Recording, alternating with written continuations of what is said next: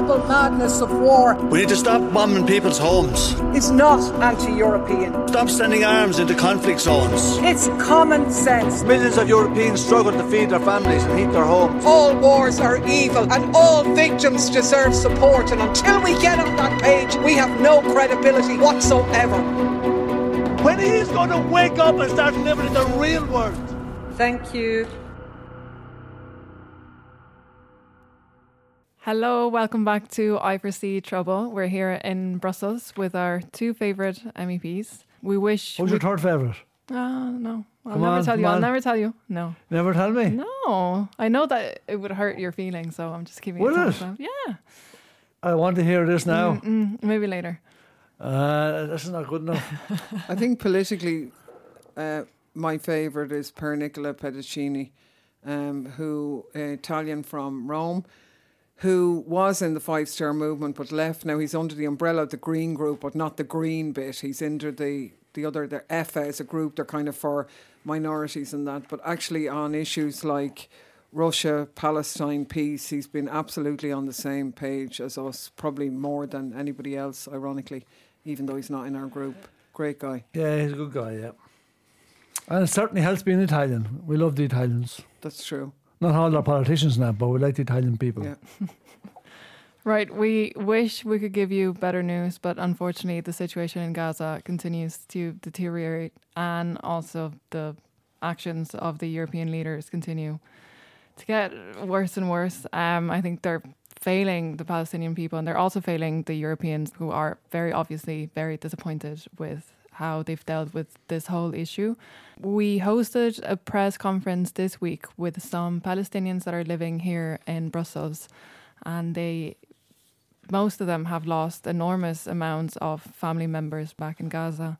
And it's really sad that they had to expose themselves and tell us about, everyone they had lost and their suffering, and they had to make all that public because, the Israeli media and the Israeli government is pushing this strategy to, we know all the faces and all the names of the Israeli civilians that have been killed, but then the Palestinians are just one more statistic, one more number, and we know nothing about them. So what did you think of it? It was a very difficult event for everybody who was there. I think there was an excellent turnout from the media, but from the media in the Arab world, which was interesting.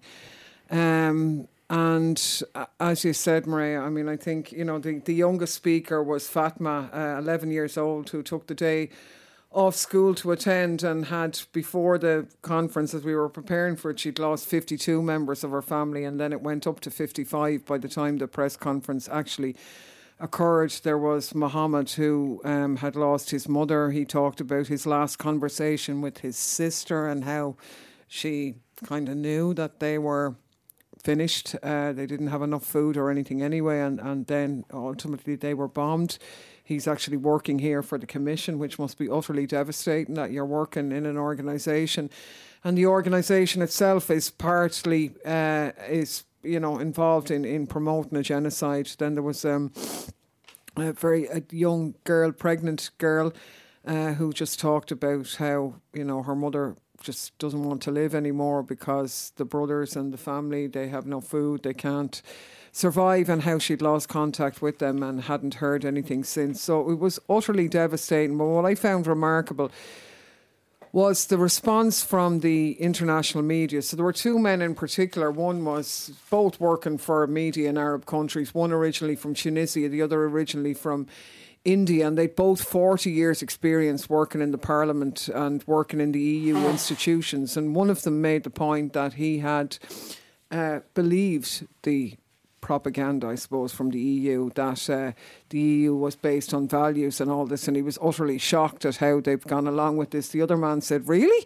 You actually believe that, did you?" He said, "I never believed that." But I suppose it just shows this is irreparable now. The gulf that is, as the weeks are turning into months, the gulf between the rest of the world and the US-led tiny minority with its European cheerleaders is on the one side. The ramifications of this are enormous, and I haven't even mentioned the turmoil within Europe itself. Yeah, the event of the press conference, it was just incredible. I mean, the numbers are just staggering. I mean, as you said, Fatima, the 11-year-old girl, 55 people from her extended family. Most of them, a lot of them were killed in one 4-story apartment block that was bombed by the Israelis.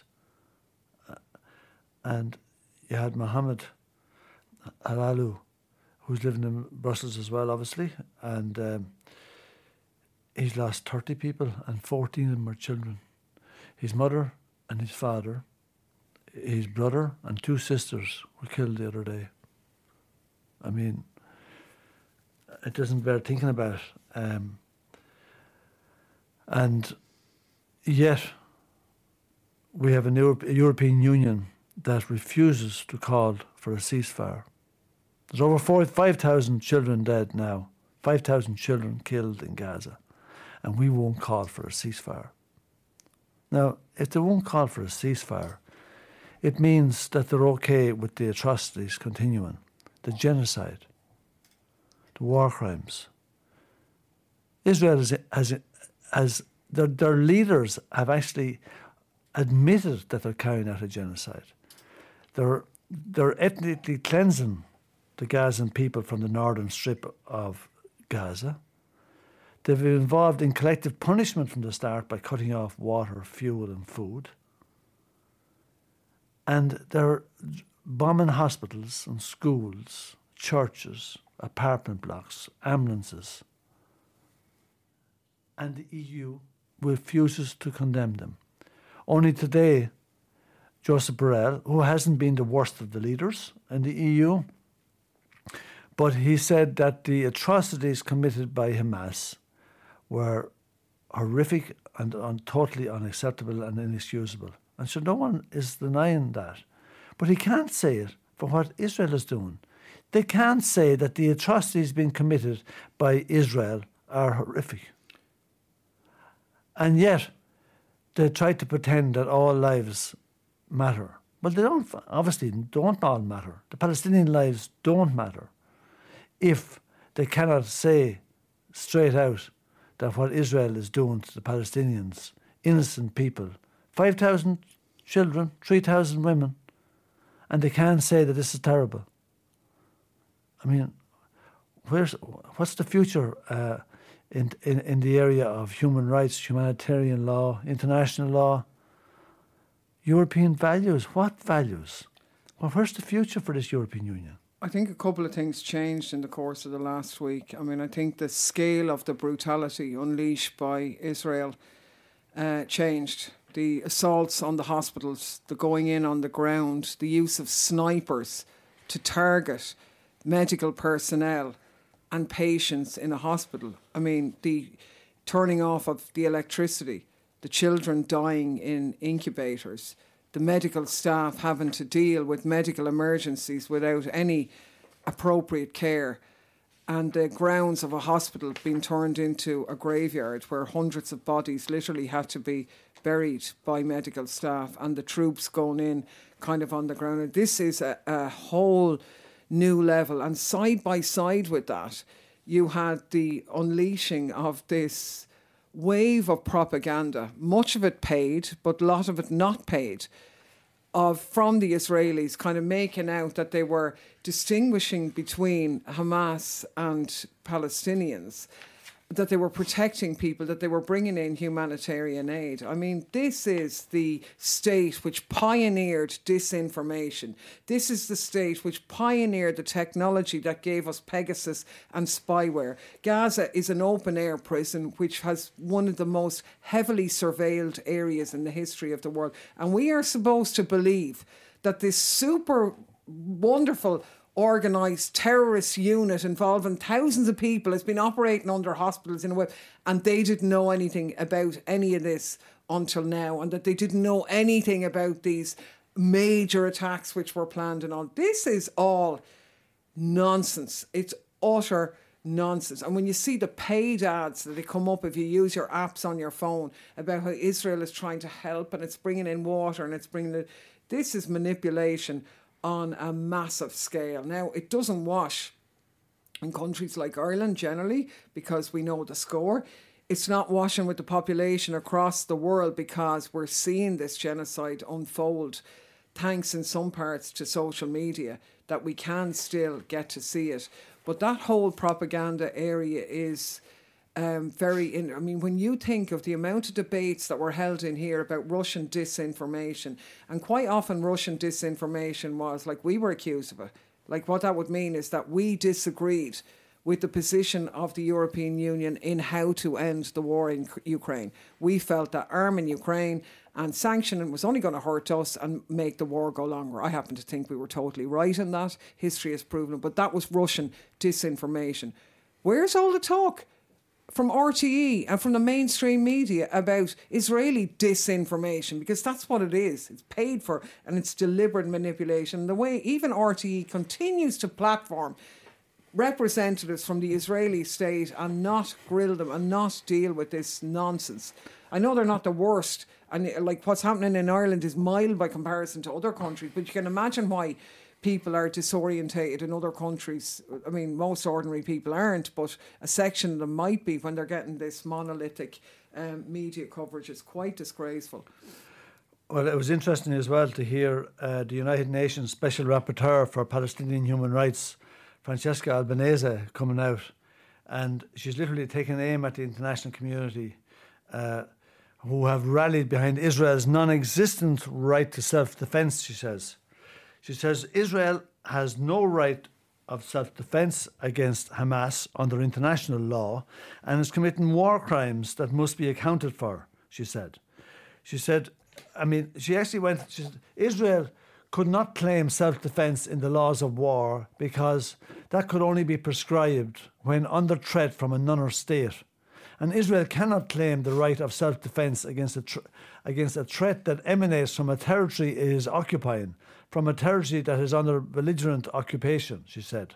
And she said what Israel was allowed to do was to act to establish law and order, to repel the attack, neutralise whomever was carrying out the attacks, and then proceed with law and order measures, not waging war, she said.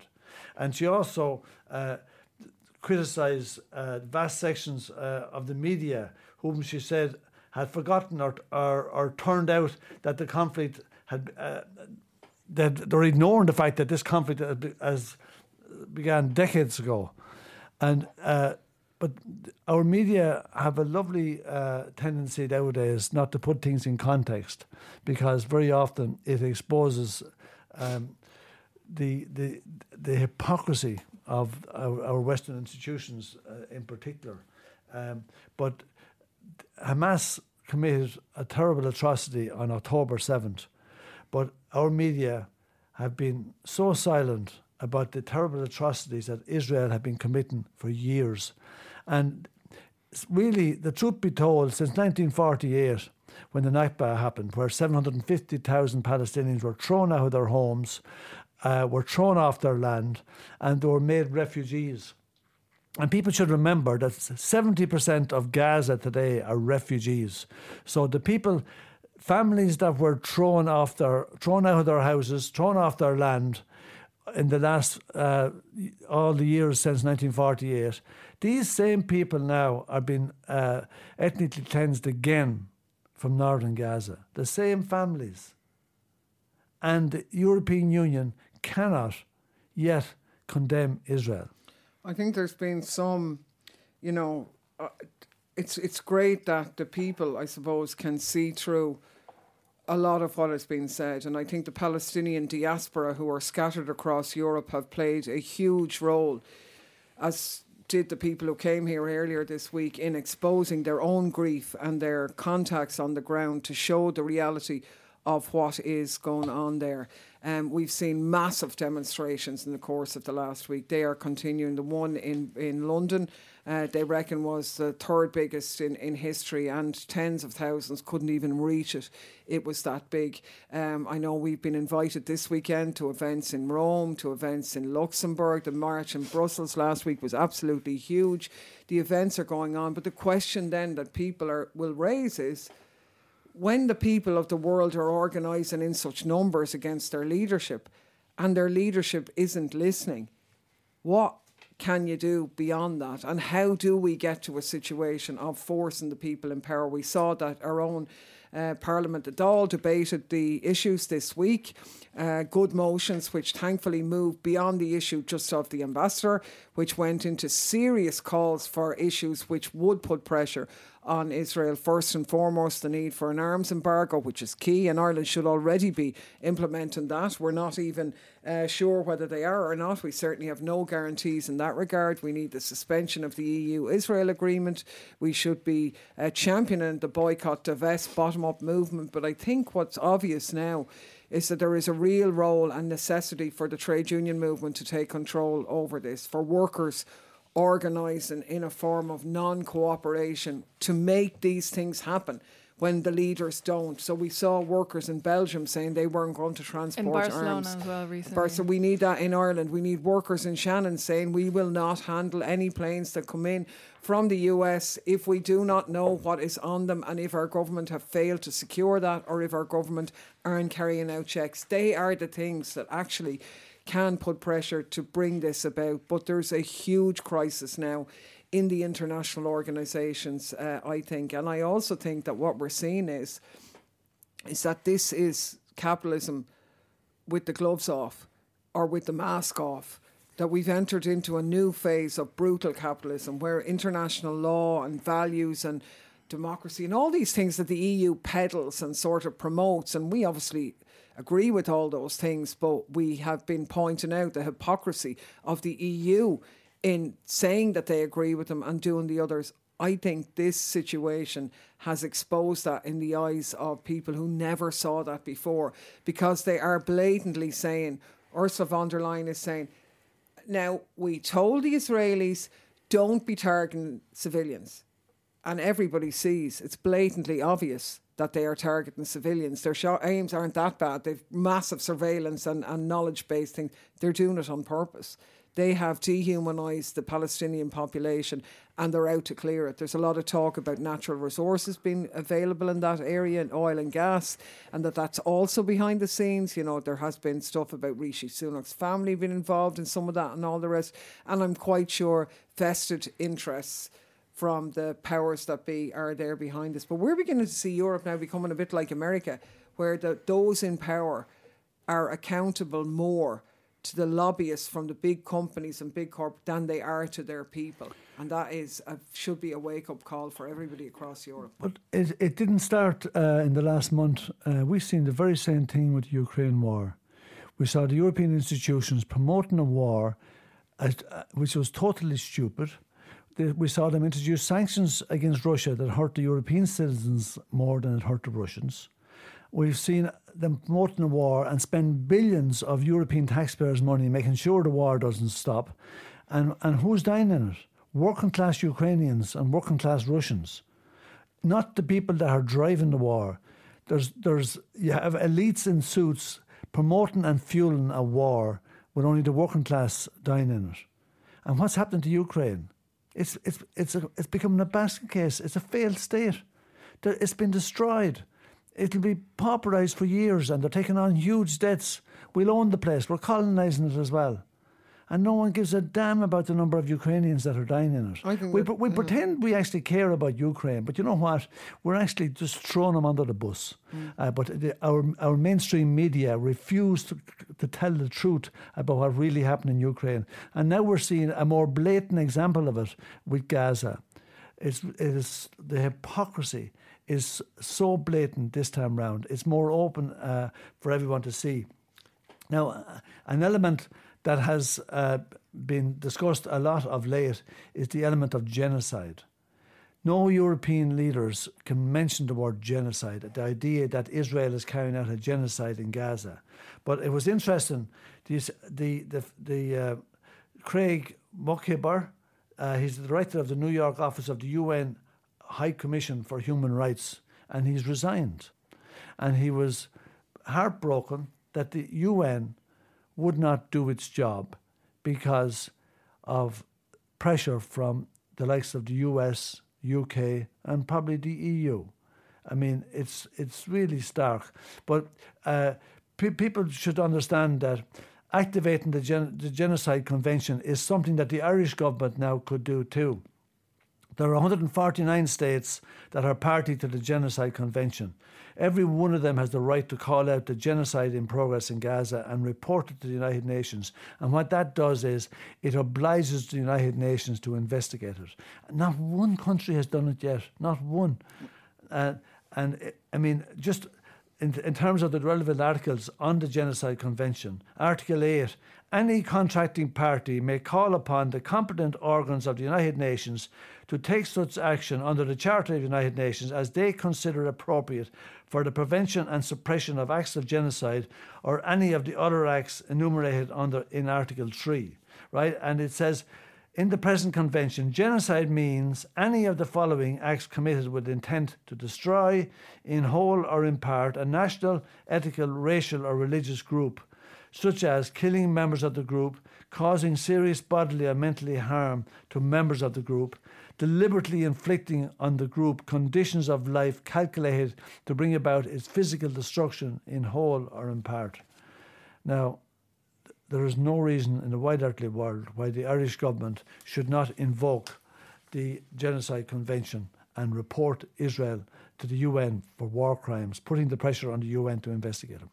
No, I think that's an important aspect in the context that as we speak, activists from Dublin for Gaza are occupying the Department of Foreign Affairs in Dublin, precisely trying to put Micheál Martin under pressure to initiate powers that we have as a sovereign state within these international bodies. And it could be the one you're saying there, Mick, under the Genocide Convention, absolutely should be tried. This is a cast iron case on being exposed, I suppose, or unleashed in full public view. There's also clauses within the United Nations itself about how we could initiate a binding ceasefire to get around the US blockage of that. Ireland could be doing that. We could be spending a naval ship and humanitarian aid in, put it up to the Israelis. Why wouldn't we do that? We should be doing that. There's also facilities whereby Palestine as a state could call in the OPCW to give it protective gear and so on because of the chemical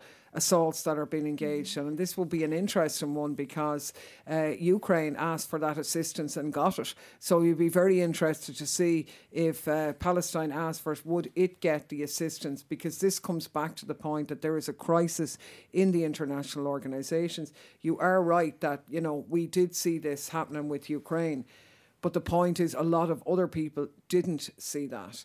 And we had all of the mantra here about as long as it takes, as much as it costs, we'll stand with Ukraine. I don't think there's a single issue on Ukraine on the agenda this time round. It's been silently pushed aside. The Americans are shifting some of the money that was going to Ukraine, going into Israel. The lunatics here who couldn't say anything without jumping up and down for Ukraine, it's not on the agenda. And you can see, if you like, Ukraine getting dropped and sidelined because at the end of the day, there's still arms being sold, there's still people dying, they're just doing it somewhere else. And war and conflict and militarism is all part of that same package. And it is interesting, some people have said to me and contact us and said, look, or I've heard it said commentary on our social media, look, you're playing an important role in the conflict in Palestine, fair play. I didn't agree with you on your support for Russia. And we said, but we never supported Russia. Our position on this conflict is identical to the last one. We called for a ceasefire and for a diplomatic resolution that took into account the circumstances on the ground. It's exactly what we're calling for here. But somehow it's an accepted opinion here, but it wasn't in the other one. And again, this should be food for thought for people about how the media operate, you know. Yeah, well, the media who took the side of US imperialism 100%, and the war in Ukraine, which has come at great cost to so many unfortunate, less privileged Ukrainians who are dying in the war. But you mentioned, Claire, about international groups being undermined and the threat now to international law because of that. And I think you mentioned the ICC, the International Criminal Court, but the present leader of the ICC is a fellow called Karim Khan, Now, he was appointed in June 2021. But before that, there was a woman from Gambia. Her name was Fatou Bensouda. And she had initiated an investigation into possible war crimes committed by Israel in the Palestine. And the Americans went mad. They actually revoked her visa to enter America. And she was put under terrible pressure and she was forced to resign. She was replaced by Karim Khan, who is from the UK, and he dropped the charges against Israel, and he started a case against Putin instead. And he made, in the space of 4 or 5 months, he went to Kiev on at least 4 occasions. So he was doing America's bidding. The case was dropped against Israel and initiated against Russia. Now, this is not what we need. We need an independent international criminal court, and we don't need one that's been controlled by US empire. That is a disaster. And I mean, I think these things are becoming more and more into the minds of people. And in the meantime, what can we do but keep the pressure on? I'd like to give a shout out to our colleagues, Dean Mulligan, our best councillor in Fingal County Council, for putting together the motion on Monday night where Fingal agreed to call for a ceasefire, to call for the upholding of our neutrality, the initiation basically of an arms embargo, the power that we have as a small neutral country. Brilliant to see that in the motion, and for the flying of the Palestinian flag, and Dean managed to work it to get a majority for that, which was really good. So fair play to that. Fair play to Dean and to the Fingal County Council. Yeah. But it should also people should be reminded that there's arms travelling through Shannon on the way to the Middle East, and there's little doubt but there's arms from America going to Israel that have been used to kill women and children in Gaza. And our Irish government are still allowing that. Now, that is absolutely shocking. And, I mean, the Irish people should understand that this is really, that it's making us complicit in atrocities taking place in Gaza. And just on my last point, you're asking, Claire, what can we do? We had a council meeting here, a European Council meeting on Monday, and so we would have had, Micheál Martin would have been at it as the Minister for Foreign Affairs, and there's 27 members going to a council meeting, and if one member refuses to accept the statement being put out by the council at the end of the meeting, then it scuppers the whole thing. Micheál Martin has to become a bit more bold.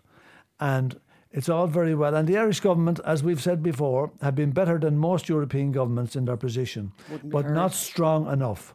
And they have the potential at the European Council meetings to throw the toys out of the pram until there's a ceasefire called for. He shouldn't be leaving the room until he gets the ceasefire. And he should not be agreeing to any statement coming from the European Council meetings that does not include a call for a ceasefire. And I think we will. We don't have time today, but we will put more scrutiny on this, on what Ireland could do at EU Council level to exercise our rights. Like, there's some information emerging that the Council, which doesn't take minutes and makes its decisions generally in secret, was looking at a €18 million funding deal for Israel. Now, this is happening at a time where the GDP in Israel per head is way above the European. They don't need money. And the money to Palestine has been long frozen, even in advance of the initial attack. So these are issues that we need to look at. Ireland could have stopped that. Now, we don't fully know the facts, but we need to investigate that. We need to look at the statements, because it was heartbreaking to see Israeli propagandists from the Israeli government coming onto the media and quoting the European Council statements about Hamas using people as human shields to legitimise their attacks on civilian infrastructure, on doctors, on medics and on patients. They use the words of the European Council to support that. And Micheál Martin and Ireland were part of those words. We have to do a hell of a lot better. So we really salute the direct action that's engaged. We'll encourage more of that, and we all just unite to keep the pressure on. Okay, moving on to a different topic. This morning you participated in an event held here in the Parliament. It was organised by the Left Group. It was called Unblock Cuba. It's going on today and tomorrow. Most of our listeners will be familiar with the 60-year-old embargo on Cuba from the United States, which has caused a lot of pain and difficulties for the Cuban people. What did you think of the event? What are your thoughts on it? Yeah, I mean, the whole situation with Cuba beggars belief, really. Since 1960, 61, the Americans have had an embargo. They've introduced one sanction after another, and they've literally done their utmost to make it impossible for Cuba to survive as an independent entity. The Americans felt threatened by the idea that someone could actually form a socialist state of any form in a successful manner right on close to their coast. So they have been doing their utmost all those years since to undermine Cuba's potential to live a normal existence. Now, there was some relaxation of measures, a small bit, under Obama, but that was severely hampered again and undone by Trump. Trump introduced a whole lot of new measures, making it worse than ever. And people thought that Biden, as a Democrat, if he got in, that he would undo some of the bad work of Trump.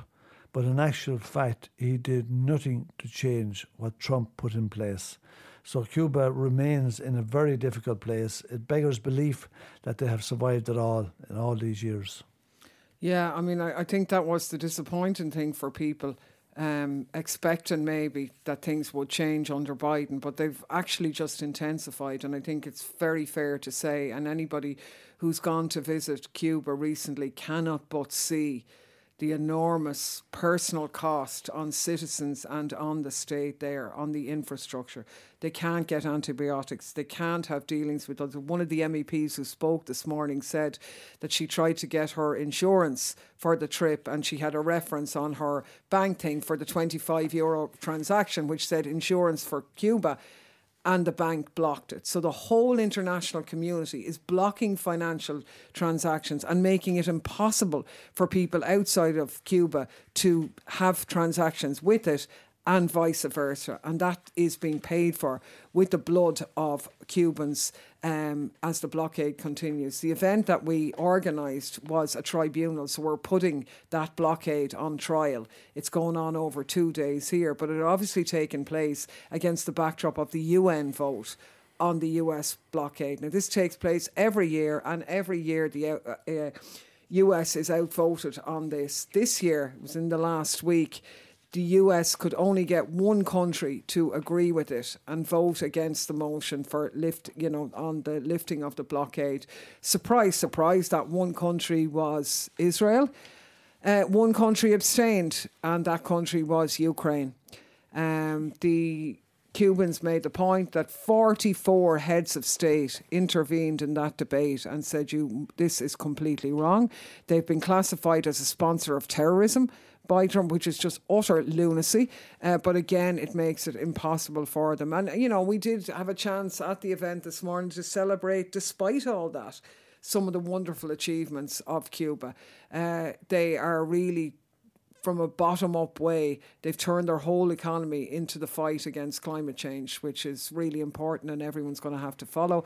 We made the point that during COVID, they developed 4 vaccines without a load of bits and pieces because of the sanctions and all of that. But they brought that and gave it to the world while the pharmaceutical companies just kept the intellectual property rights for themselves.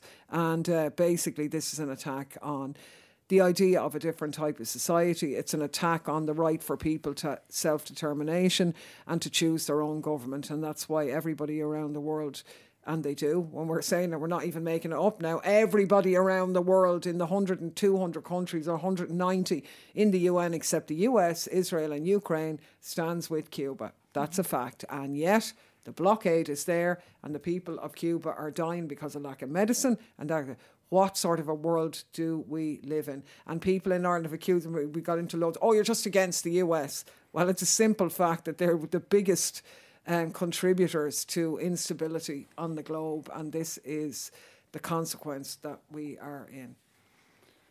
Yeah, and it's important to remind people as well that the Americans have dropped more bombs every year since the end of the Second World War than the rest of the world put together. Just keep that in mind as to who is causing most of the violence and terrorism worldwide, and giving the likes of Israel permission to do as they please and totally ignore international law. Israel can be a lawless state because America and the European Union allowed them to. Absolutely. I mean, the fact that Cuba is on the state sponsor of terrorism list and Israel isn't just tells you everything that you need to know. Like, it's just the world upside down. As to how Cuba would it get off the island and actually impose terrorism on anyone, I'd like to hear how they'd manage it. And to make a nice segue link now, of course, the Americans are occupying a part of Cuba with the Guantanamo military detention complex, which our listeners should know about because you've been listening to our podcasts from the event we had here in that. But just to let people know that Mansour Adayfi is beginning his tour of Ireland next weekend. He'll be at a book launch in Connolly Books in Temple Bar on the 25th of November, Saturday the 25th of November at 4:30. So that awkward brother or that awkward aunt who you're looking for a Christmas present for, Mansour's autographed copy of Don't Forget Us Here, I can tell you, would be a right hit. So he will be going down to Wexford for a book launch in Red Books in Wexford at some stage, and will be speaking in a whole number of schools in the Dáil and in a number of other arenas. So we look forward to that, but put the 25th of November in your diary for his book launch in Connolly Books. And I just like to add that I remember when I bought the book and I thought to myself, God, things were so horrific in Guantanamo. I'm going to find it hard to read this. Things were incredibly horrific. They were tortured every day for about 11 years. Think about that. But the book is an incredible read, a powerful, really well written. It is seriously good and not a difficult book to read. It is really worth your time reading it. Exactly. Okay, well, I think that's all we have time for today. So tune in next week for From Strasbourg. That's the way to go. Arrivederci.